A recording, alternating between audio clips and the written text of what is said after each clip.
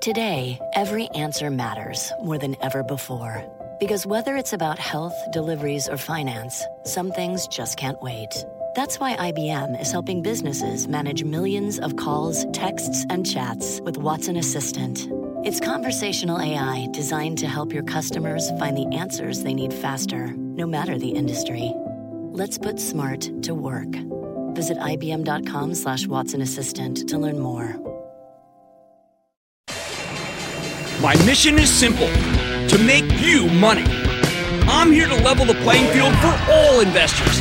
There's always a bull market somewhere, and I promise to help you find it. Mad Money starts now. Hey, I'm Cramer. Welcome to Mad Money. Welcome to Cramerica. Other people want to make friends? I'm just trying to make you some money. My job is not just to entertain, but to educate and teach you. So call me at 1-800-743-CNBC or tweet me at Jim Cramer. After today's roller coaster action, Dow at one point down 784 points before rebounding to close off just 79 points. S&P lost 0.15%. Boy, it was much uglier at one point. And the Nasdaq actually advanced 0.42. And that thing had been in total breakdown mode at the opening. I would love to tell you that this rebound is for real and you should be buying stocks hand over fist. Buy. But even after today's recovery, people are still scared. That's really the operative term for this market. They're afraid that something is dreadfully wrong, or else the stock market wouldn't be plummeting or trading so radically like this. When guest after guest and bank chief after bank chief and CEO after CEO tells us that the fundamentals are sound. The investors figure the sellers either must know something that they don't, or maybe the Federal Reserve is clueless as it prepares to raise interest rates again, which is even more frightening. You always try to analogize to real life if you're really trying to explain things, trying to teach. So I got to tell you something. My wife Lisa always tells me that I should never tell her to relax because she says she won't be agitated without good reason. Something, I think that's how many investors really feel about the stock market right now. Don't tell me to relax. I got a good reason to be agitated. So you know what I'll do? I can't tell you to relax. I learned that from my wife. But I can give you the context you need to be a little more clear-headed and a little less scared, if only to prevent you from doing anything you might regret later, which is the usual outcome of acting on your fears. First, you do have every right to be concerned. I'm not going to deny your feelings, so to speak. Tomorrow we get an employment number that could show a very hot economy with real wage growth, the kind of number that makes the Fed feel like it does have no choice but to raise interest rates, which we know slows the economy.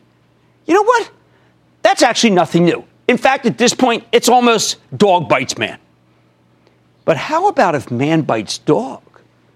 In other words, what if there's no uptick in wage inflation? What if we don't have a fabulous hiring number? Well, that's not good either. A not-so-hot number will make the Fed seem clueless, as its chairman is already pretty solidly committed to a December rate hike. They know nothing! Given all the uncertainty in the world, many investors might say, holy cow, the Fed's nuts to raise. Instead of a one and wait, that's the strategy I've been advocating because I believe there will be a strong employment number tomorrow. This new crowd, this new conclave, they are thinking maybe it should be wait and one. Wait to see how things really play out before giving us another rate hike. At the same time, they may conclude that the Fed is tone deaf to what's happening in the real economy.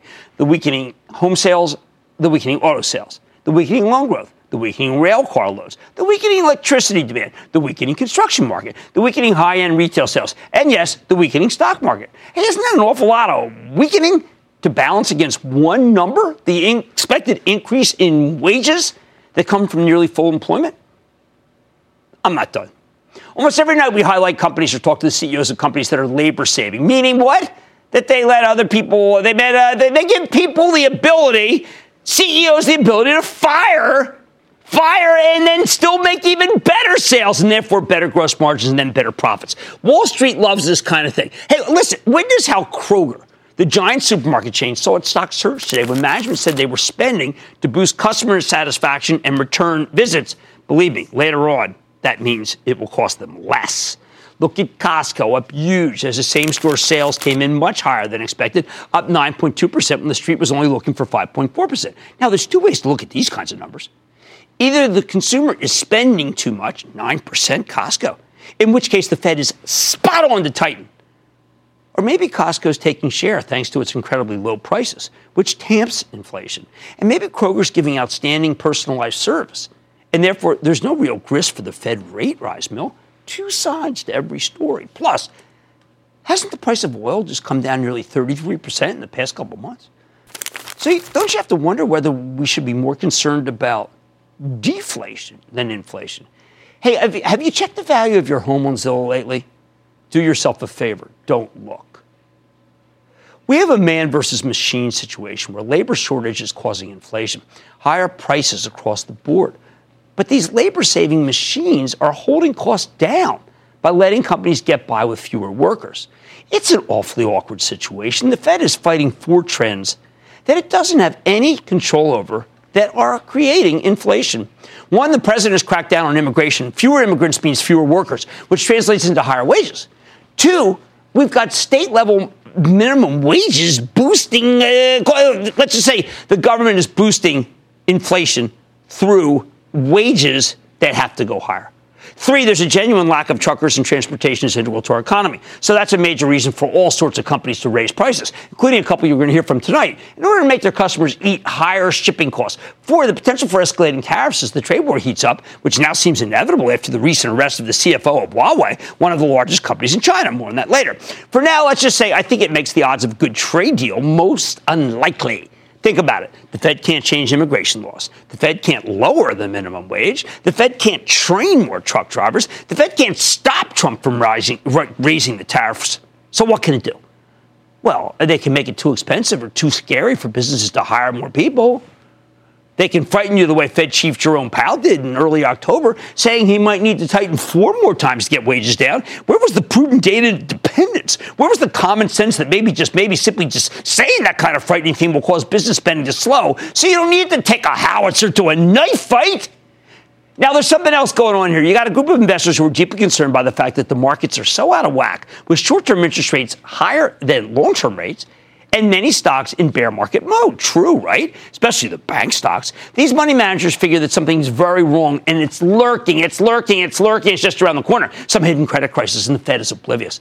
As they see it, you don't get such astounding collapse in the bank stocks unless it can't be business as usual. But I don't know about this thesis. I think we rebounded hard today because so many stocks had already come down so dramatically.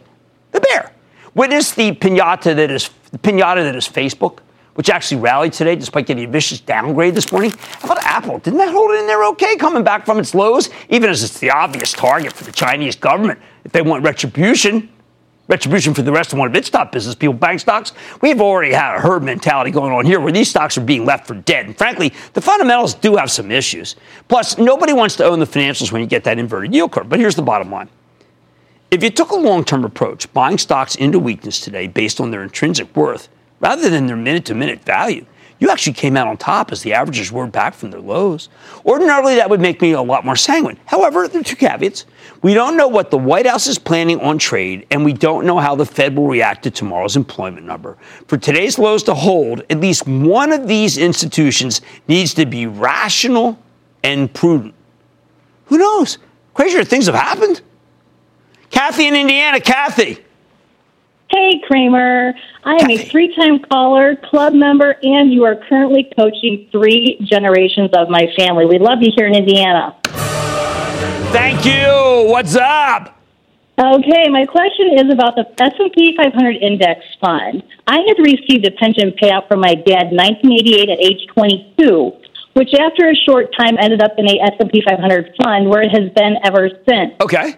Now, I have funded single stock purchases from that fund over the years, but never traded, trimmed, or added to it. It has ridden all the ups and downs for decades, and It is my largest position because of the time it's had to work.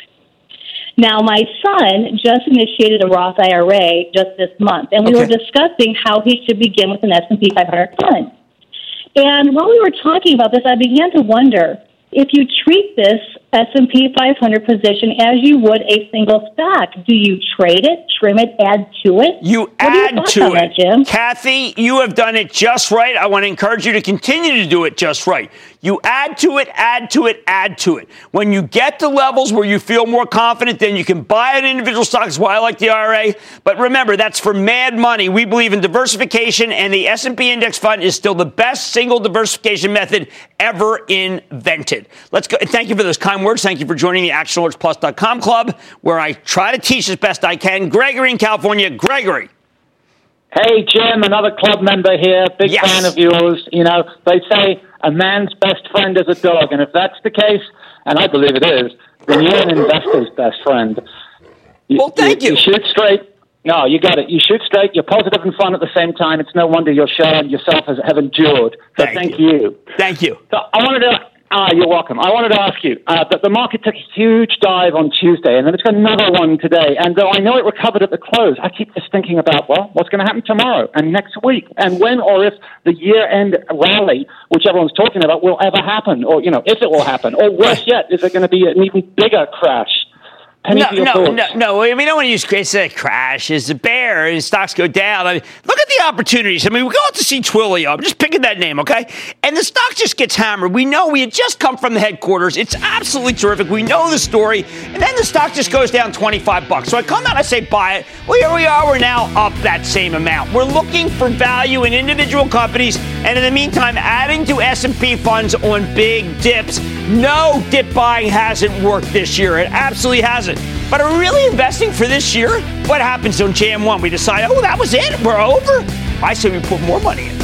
Okay, I get it. You're scared. I don't blame you. But, you know, I like the FDR there. There's nothing to fear but fear itself, except for when it's down 700 Dow points. It's pretty fearful. All right, over the long haul, I think that we're going to get some decent opportunities. I mean, even a Facebook, the most hated and reviled stock on earth right now, was able to shake off a downgrade. Or I'm mad today. On a day when volatility took the tape, volatility being code word for like, wow, I just lost a lot of money, looking for recession-resistant companies that could be worth eyeing, I'm sitting down with the CEO of one of my absolute favorites, which is Yum Brands. And yes, I like their darn burritos, but it's the kernel that pleases me. I think it could be worth considering. Then with trade tensions weighing on the market and for the arrest of a top executive at a Chinese tech company, Huawei, I'm going over how high the stakes really could be. And Ollie's reported a pretty darn solid quarter on this week, but the stock's down 17% just today. I'll tell you. Well, why don't we sit down with Mark Butler, the CEO, figure out what's the story. Stay with Cramer. Don't miss a second of Mad Money. Follow @Jim Cramer on Twitter. Have a question? Tweet Cramer. #MadTweets. Send Jim an email to madmoney@cnbc.com or give us a call at 1-800-743-CNBC. Miss something? Head to madmoney.cnbc.com. CNBC's Workforce Executive Council is a premier group of C-suite human resources executives from leading companies across the country. It offers a members-only portal and chat, plus exclusive industry content, with access to breaking news calls and digital networking experiences. The network and resources HR leaders need now. Apply to the Workforce Executive Council at cnbccouncils.com/WEC.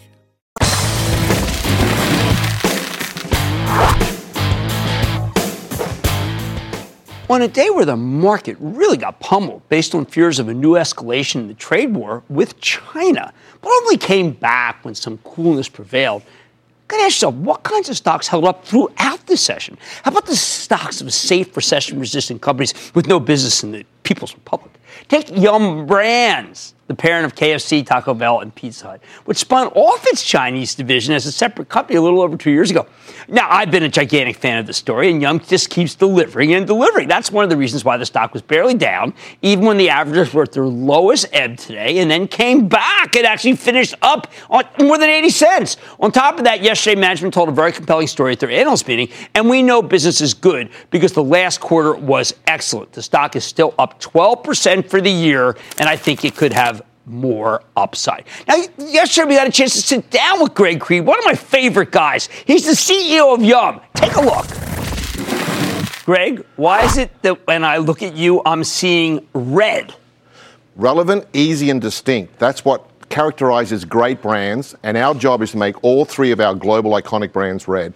How do we make them more relevant? How do we make them easier? And how do we make them more distinct? All right, well, tell me. Make this, which I think is very relevant, bring it alive to me. Okay, well, I think the most distinctive brand is probably KFC. Yes, with the new ad campaign that we all know. You know, kernels, buckets, red and white stripes, finger licking good. This is an incredibly distinct brand. I think we've made Pizza Hut much more relevant. $5 lineup, $7.99, and delivery. I think all of those things are making this brand a lot more relevant. And Taco Bell is probably the epitome of relevance and distinctiveness. And cool. And cool, and very socially cool. Very weddings. You mentioned that. Now, I want people to understand something about this man. This has been one of the great stocks. I mean, they're doing everything right. 461 million shares, now down to 325 million shares in 5 years. A chart that is one of the finest ever. If you call up his deck, which is what all these documents are, though, what do you see? You see proud but dissatisfied. Talk to us, because you spent a huge amount of time in your analyst meeting talking about what you like Bill Belichick from the New England Patriots, what you did wrong. Well, I think it's about, there's a lot to be proud of, right? Absolutely. We have these three global iconic brands. We have incredible scale. We have this global diversity. We're proud of the brands. But we're dissatisfied because we can get more growth. I think we're dissatisfied because not every brand is purely great at red. And I think we can make some improvements. So I think you've got to be honest. As a CEO, you've got to be, define reality and offer hope. Okay. And we still think that the best days of Yum are ahead of us. Okay, now you did fall behind in digital to Domino's, but you're making a quick catch-up. Oh, yeah, with the quick order purchase that we announced yesterday, we now own that e-commerce engine. It's going to drive between $2.5 and $3 billion worth of work. We've bought it in-house. We've got 75 incredibly talented people now joining Yum. We think we can unleash that power, and we can I think that it's fair to say that Pizza Hut is as easy to access as our competitors. We just got to make it more distinct. How many kiosks versus some of the big names that we know of kiosks? Well, we're rolling kiosks out all at Taco Bell. So by the end of next year, Taco Bell in the US, every restaurant will have kiosks. We're going to put 5,000 kiosks into KFC. So you'll see that appearing. And then the big thing is delivery. In the last 12 months, we added 10,000 stores to our delivery numbers. Greg, I was confused because we've been huge backers of Grubhub ever since it came public. Right. You got a man on the board and everything. Yeah. But this new acquisition sounds like it's antithetical to Grubhub. No. Grubhub is all about delivery. The quick order is all about an e-commerce platform. So it's technology. We bought technology. Okay, that's important because there were some people were saying they're walking away from Grubhub. I said, no, they're like completely. No. They love Grubhub. We love our Grubhub relationship. Okay, we think fantastic. It's great for both Grubhub and it's great for Yum and our brands. Now there are a lot of people who, when I mention Yum, they say, not that big.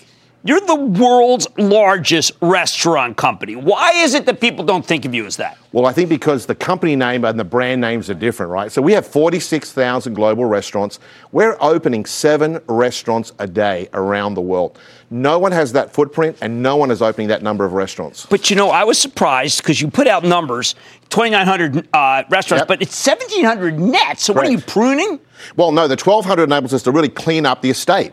So we can relocate, we can change. But 1,700 is a high watermark. We've traditionally done about 1,200 net new units a year. Now we're doing 1,700, 4% growth just through net new units. I thought what was interesting is that, particularly overseas, I can't just call you and say I want a franchise. I mean, there are really high standards, and therefore there's some really big companies that are involved. Yeah, we've got 2,000 franchisees globally, some very big names, and you're right. We look for what we call the 3 C's: capability, commitment, and capital. That's what we want from great franchisees. Now, I know, because I one time have been trying to buy these, and they don't want a guy with one, so I open my own restaurants. Right. But I really want to own one of yours. Yeah. You're making big money, and one of the reasons I want to own it is because when the NFL comes on, look, we're all addicted to the NFL. True. NFL. Greg, we can't, your ads, I mean, I can sing the Colonel's song, and now I know he's a person. Yeah. Well, sport, and NFL in particular, but all sport and live sport is great for all 3 of our brands. Obviously, being the NFL sponsor with Pizza Hut is fantastic. Right. But that doesn't mean that KFC and Taco Bell don't take advantage of all live sport as well. Okay, what do you do with millennials who say, wait a second, this has so many more ingredients than Chipotle? We've been taught that Chipotle, we want to have 5 ingredients. This is fried. What do we tell the millennials who are always looking their best and feeling their best and making me sick? The key is we listen and respond to the voice of the customer. They want, so we've got rid of artificial colors, artificial flavors, trans fats, and sodium. But the other thing, Jim, is a brand's got to be what a brand stands for. Yes. And you can't be everything to everybody. If you think about it, what's the biggest selling item in fast food? Hamburgers. Right.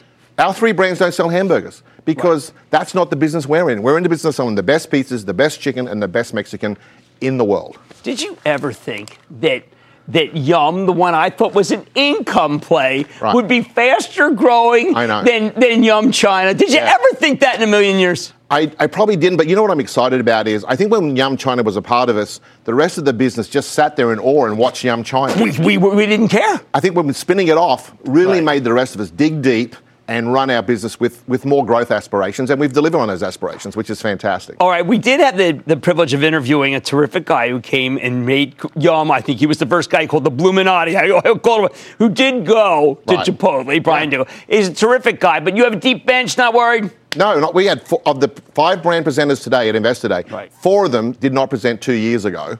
So we've got this incredible bench, and I think everyone today, I was so proud of my team today, and people were saying, I didn't see those people in the past. So the depth of bench at Yum is unprecedented. Well, you've just got a great company. I've been following you all the time and from your predecessor, and it's just a great company and a great stock. That's Greg Creed, CEO of Yum Brands. Look, I've got like 1/8 of this, but it's accessible. You must read this before you buy the stock, but you should buy the stock. Man Bunny's back into the break.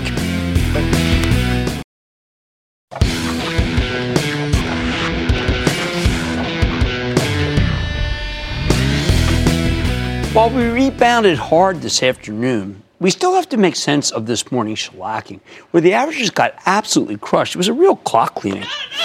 So let me put it in context. You need to remember that this White House doesn't have a China policy. It has 2 China policies. There are 2 camps, the trade warriors, who want to do business with the People's Republic on our terms, and the cold warriors, who don't care about business so long as they stop the rise of China as a global superpower. Last night, the cold warriors had a huge win when Canada arrested the CFO of Huawei, a massive Chinese telco company with $100 billion in sales. Let's go over the stakes here because this tension between the trade warriors and the cold warriors was integral to this morning's sell-off.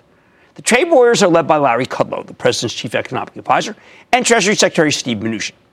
They want to sell the Chinese more American-made goods, including grains, farmers vote, planes, because Boeing is a huge employer, and automobiles, because the Rust Belt got Donald Trump elected president. In the end, the trade warriors simply want China to play by the rules so that we can do business with them on a more even level playing field. Then there's the cold warriors, led by Peter Navarro, the president's director of trade and industrial policy, along with Vice President Pence and Robert Lighthizer, the head negotiator for these round of talks with China. Now, these guys want to maintain America's place as the world's sole superpower. They believe some pain needs to be taken, even if it hurts corporate profits, to prevent China from challenging the U.S. hegemony. The cold warriors want to starve the Chinese of their export dollars because they feel that we're basically financing the PRC's rise to power. At the G20 meeting in Argentina last week, the cold warriors looked like they'd lost when President Trump granted China a stay of tariff execution. Tariffs are supposed to go from 10 to 25% come January, but he gave them an extra 2 months. This also happens to give American companies more time to move their manufacturing, their sourcing from China anywhere else on Earth. For a moment, the trade warriors seemed to have the upper hand.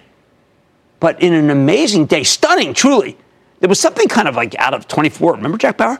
Our president sat down with his buddy pal friend, President Xi, to work out some kind of cooperative framework on trade at almost the exact same moment when law enforcement was doing something incredibly damaging to any kind of deal. The authorities in Canada arrested Wang Zumeng, the chief financial officer of Huawei, who also happens to be the daughter of the company's founder.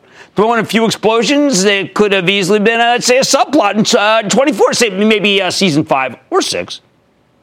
Meng was apprehended on Saturday, although we only found out about it last night. Quizzical, isn't it? The charge?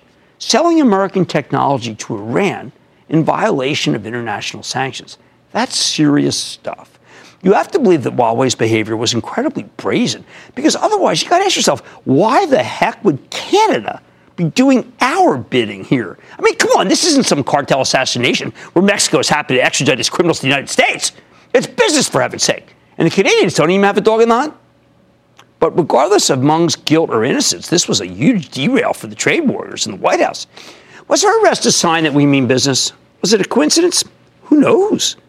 But we do know that, like ZTE's Iran violations before this kind of thing gives the hardliners a lot of ammunition because it illustrates that trade with China is about a lot more than making money. Maybe it's trading with the enemy. To say this was an escalation would be one of the biggest understatements of the year. To say that it could wreck any further negotiations seems reasonable.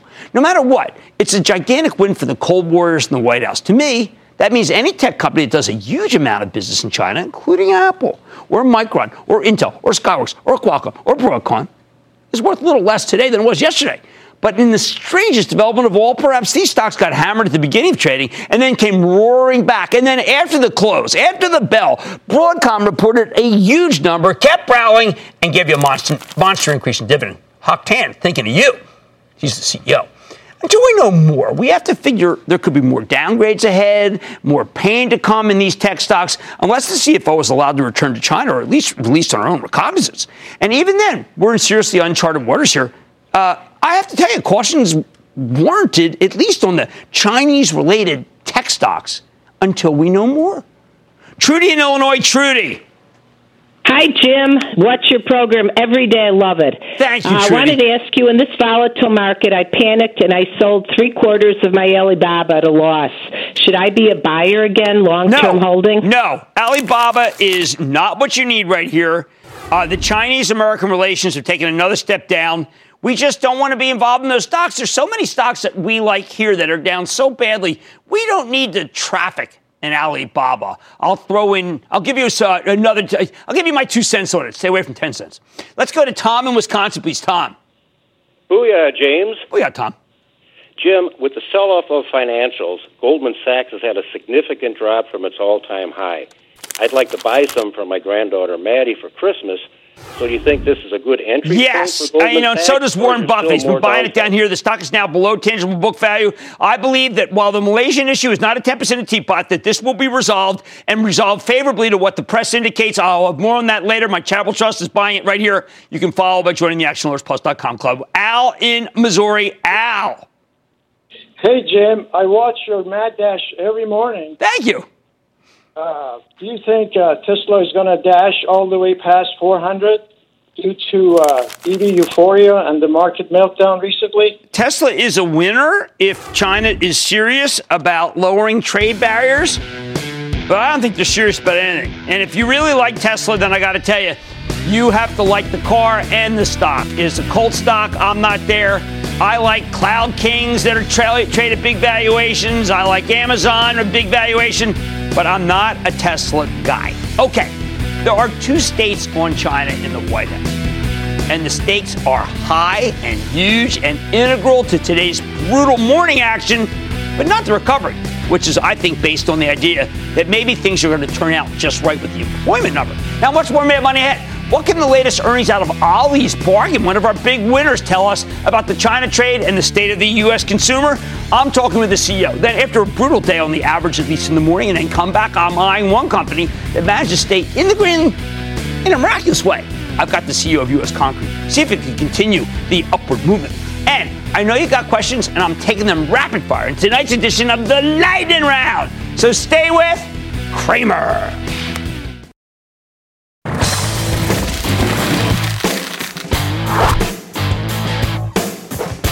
Down a lot of the NASDAQ, made an incredible turnaround today from the bottom. But you know what stock didn't? Ollie's Bargain Outlet Holdings. I mean, what the heck is happening here?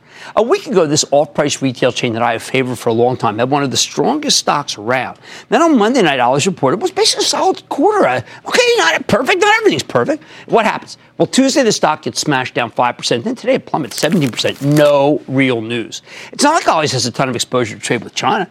The approximate cost for today's sell-off didn't really impact them. This company is a closeout retailer. They mostly buy excess inventory from department stores at bargain basement prices, then sell it to you at a decent markup, but you still get a bargain. It's not like the quarter was bad. Ollie's delivered a modest top and bottom line beat with much better than expected same-store sales. You know that's the key metric, up 4.6. Wall Street was only looking for 3. The one problem, management's full-year guidance was a tad light. I get it. The guidance is important, but this stock is now plunged from 91 to less than 72 in a matter of days.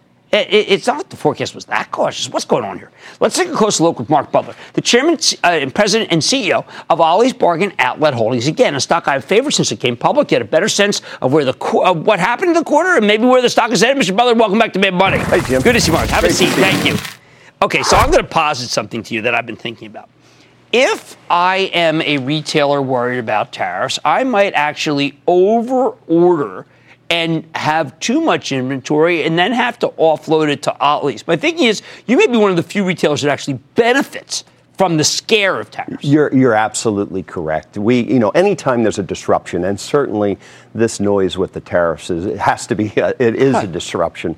We have the ability to be able to benefit from it. There's going to be a lot of canceled orders. There's going to be a lot of changed orders. There's going to be scurrying. Everybody was trying to get their product in before January 1st. Now it's a 90-day delay. So anytime there's any kind of disruption, we have the ability to be able to get the canceled orders, get the price changes, get the product changes. I'm bullish on it. And I would think that Ollie's, when I see the guys who are going under all the different trouble in the malls, this has to be one of the greatest moments for you to get supply. And it doesn't seem like it's one quarter. Oh, absolutely not. Our business, simply put, has never been better. Our pipeline is full. The phone keeps ringing. And right now, Jim, we are just set up. We really, and we came on your show, and I told everybody we were on the toy business for the Toys R Us. Right. We are locked. We are loaded. We sold a lot of toys. We're gonna sell a lot of toys. We couldn't be happier. I think that people might think, well, hold on, you have 300 stores. How many more that you can use? And that you just got your first store in Texas. Yeah, we just opened our first store in Texas. Big state. Big state. And we just announced that we are starting construction on our third distribution center in Texas, and that'll be operational in early 2020, and that sets us up to be able to get the good stuff cheap to the stores that we hope to open in Texas. Well, I mean, my questions are, I'm asking this because, those are skewed because I kept trying to figure out, well, what am I missing something? I wanted to hear that. Then I said, okay, well, maybe the gross margin was you actually had one of these higher supply chain costs that others have had. Can you quantify that for us? And whether that can ever go away, or is this just the same problem with the trucks and not being able to get the stuff to where it has to go? It's the same problem that every retailer in America is facing. We're no different than that because we get our trucks, we have to move our product. What we did say is that we expect it to neutralize in the next, because we're up against the same numbers that we paid high prices for a year ago. So we expect it to moderate. I think we did a great job in being able to buy great items at great prices. And in some situations, we were able to get a little bit more margin on the merchandise to help offset Definitely the saw supply that. chain. Okay, so then I said, all right, Ollie's Army went from 9.8 million to 8.8 million. Maybe there's something wrong there. Nah, simply a purge, just a matter of timing. And it's just that we have 8.8 million active members within 15 months. They've been in our store, and it was just simply a matter of timing. We delete them from the system as active, and that's the number. So that wasn't the first time you do that. That's just an annual thing. And if we go back quarter to quarter, every year at the same time, we do the same. Okay, then I saw 37 new stores, but you closed some. Maybe that's what they don't like? Yeah, well, there was leasing opportunities.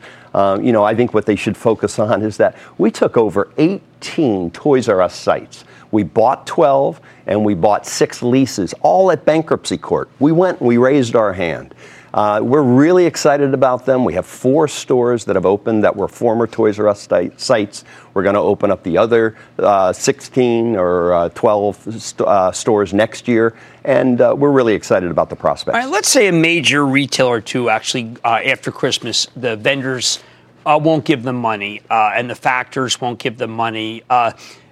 You're someone they call? Yeah, absolutely. Most of our product comes direct from manufacturers. Right. So perhaps a retailer might be struggling. Right. Manufacturers hung with product, package changes. Then they'll call us because we have the cash, we have the ability to take it. And not only that, we have the ability to sell it. Now, I want people to know that you've been at this, for 35 years? 36. So it's not like you just came up with this. And that also a 1% to 2% comp is equal to 20% bottom line. And you're actually doing better than that. Yeah, we are. Look, we absolutely had a great quarter. I couldn't be more proud of the team. And the momentum continues. I feel good about where we are. I said on the call, I feel great about the momentum that we continue to have going into the fourth quarter. Need some good weather. It looks like it's coming. Right. We got a lot of toys. We got a lot of gifts. our parking, the parking lots are packed. You must be already the largest hard goods off price. I believe we are, and certainly our phone keeps ringing because, everybody has something that they need to turn into cash. Wow. I don't know. Look, I gave every single negative that I heard, and you rebutted every one. That's Mark Butler. He's Ollie's Bargain Outlet Holdings Chairman, President, and CEO. Thank you, Mark. Thanks, I can't find an objection to not buy. We've been waiting and waiting. We got it. This is the chance. Right. Thank you so much. Stick with Cramer.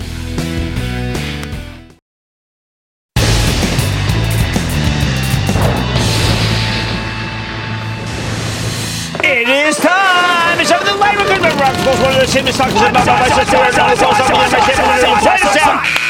And then the lightning round is over. Are you ready, Ski Daddy? Time for the lightning round. Let's start with Dean in Washington. Dean.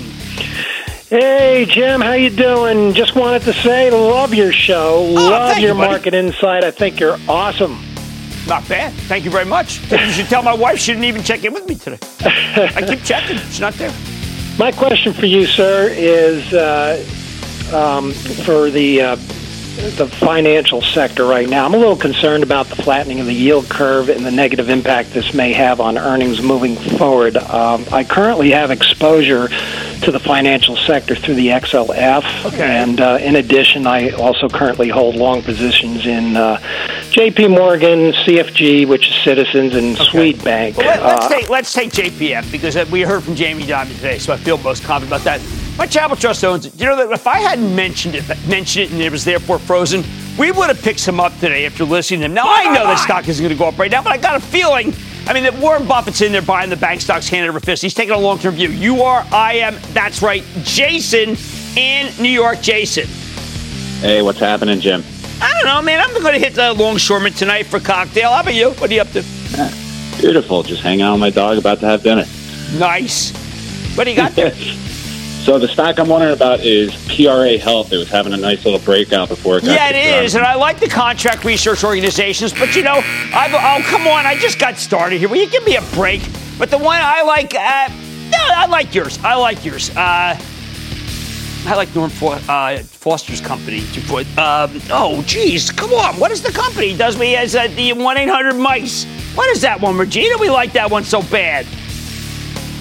The Rat Company. That's great. Well, we'll have to come back. I'm having a senior moment. I'm entitled to that after a day like today. Let's take another one. Let's go to Chad in New York. Chad. Hey, Jim. Big Brooklyn Booyah for you and Fly Eagle Fly. Brooklyn Booyah. I'm right back at you. Well, Jim, I got the stock I want to have your opinion on. It's Sunco. We talked to him. I thought it was an interesting situation, but you know what? There's so many great blue chip stocks that are down that I think we ought to stick with Charles River Labs. Bingo! And that, ladies and gentlemen, is the conclusion of the Lightning Round. The Lightning Round is sponsored by TD Ameritrade.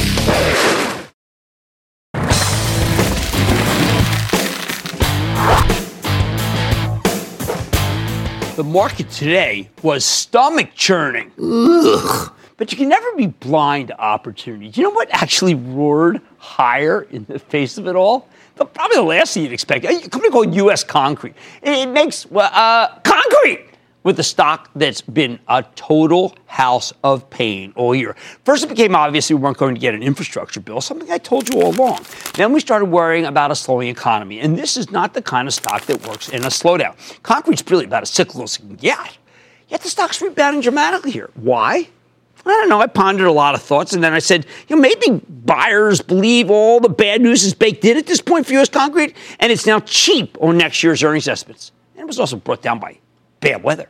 Then again, if we do get a slowdown and the company reports a series of shortfalls, it may not turn out to be so cheap after all. Still, the most recent strength here is a real conundrum, and it deserves a closer look, which is why we checked in with Bill Sandbrook, the chairman and CEO of U.S. Concrete, last night, to get a better sense of what's happening here, how come the weather hurt them so much, and whether there is light at the end of the tunnel. Take a look. Boy, Bill, it's been a tough year for shareholders. I know the weather has been miserable, but what's the silver lining here? Why should people stick with the stock knowing that, they may not want an investment that's so weather dependent? No, that's a very good question, and you're exactly right. This year was awful. February was the wettest February in Dallas history. September was the wettest month in Dallas history. October, the wettest in Dallas history. It's the wettest year in Texas, and we are dependent on weather. There's no question about that. The silver lining, though, is when the sun is shining everywhere, we're setting record volume days that this company has never achieved. And remember, our volume is only deferred in weather impacted time. It's not. It's delayed. It's not lost. So it goes into future quarters. But it makes us worried because while I know that $609 million of your debt is senior unsecured, long dated, you have $730 million in debt. I begin to think, well, geez, what happens if it just keeps raining? well, first of all, it's not going to just keep raining. The last 2 years have been abnormally wet. But we've done stuff in the portfolio as well. We're more aggregate heavy now. We bought Polaris Materials a year ago to insulate us, to get other outlets and other earnings avenues, more consistent earnings stream for our shareholders, and we're going to continue moving a little bit away from concrete and more into aggregates, and they get a lot higher multiple as well for those stocks heavy into aggregates. Right, absolutely, and we've been champions of Martin Marietta Materials, and we like Vulcan. But the one thing that we're conscious of is that you also have this infrastructure component that we were honestly, candidly, believing that Congress would get together to do something. You have some charts in your data which shows that public construction numbers, percentage of GDP, pretty awful. Well, they are low on a historic basis, for sure. But ARTBA, the American Road Builder and Transportation Association, the numbers that have just come out for October, I believe, it's up 15.8% this year, believe it or not. And states are taking things in their own hands. There's 29 states now since 2013 that raised their gas taxes. SB 1 survived in California. Prop 6 was defeated, where people actually get to vote for higher taxes. If they have a direct line of sight to the use for improved infrastructure, they support that, which still gives me optimism that the next Congress, maybe even a little bit more friendly to spending money with a Democratic House, that we will have something in the next 2 years. Okay, a lot of people said to me, Jim, how do you play Amazon? The headquarters. And I said, well, look, if it weren't for the darn weather and the fact that weather plays such a big role, I would think that U.S. Concrete is a likely candidate to get this because you do a lot of headquarters. We do a lot of headquarters building. It's an excellent point. Amazon headquarters coming here to Long Island City and to Crystal City, Virginia, is right in the sweet spot of two of our most densely populated areas where we supply concrete. But that doesn't people talk about winning share, because I want to presume you do win more than each time. It seems like you're picking up share in the communities that you're in. We picked up share in high volume, very difficult to perform projects in highly densely urban populated areas. And we've bought a lot of companies to make sure that there's only a small number of us that can even do those projects.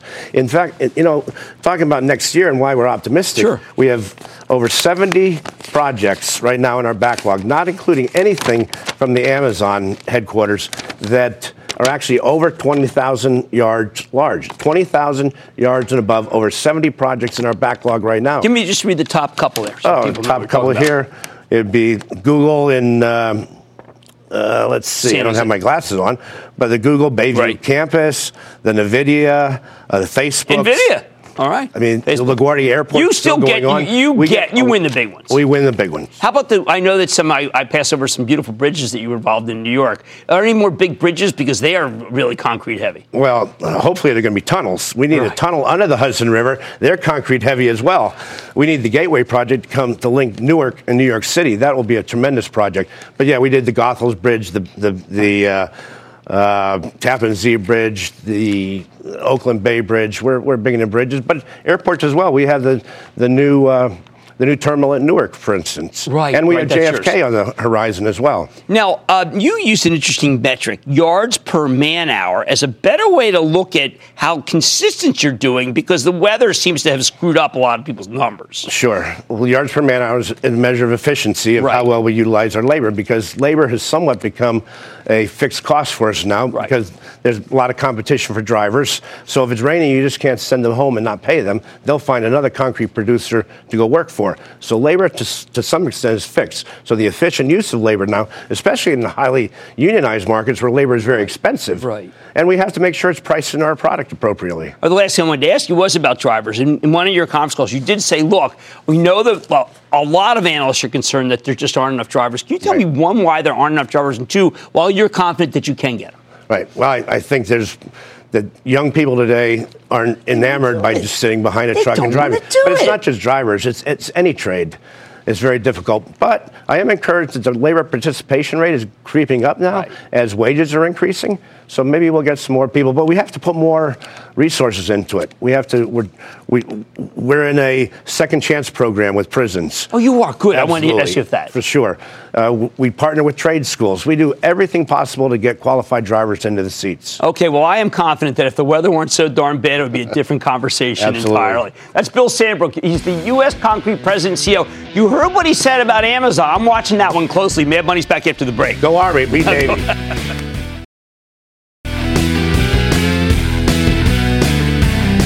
Look, I know there's a lot of craziness out there. I know people think that something's lurking. Let me tell you what I think's not lurking. I don't think a recession is lurking. Look, I'm not as sanguine as others because I see so many things going wrong. But it's not about a recession. It's just about an uncertain time in stocks that are up a great deal that have now come down a lot. And we're just going to pick our spots and pick up the great ones. Hey, by the way, I committed to S&P funds today for my kids. That was a good thing to do. Like I say, there's always a bull market somewhere, and I promise I'll find it just for you, right here on Mad Money. I'm Jim Cramer, and I will see you tomorrow.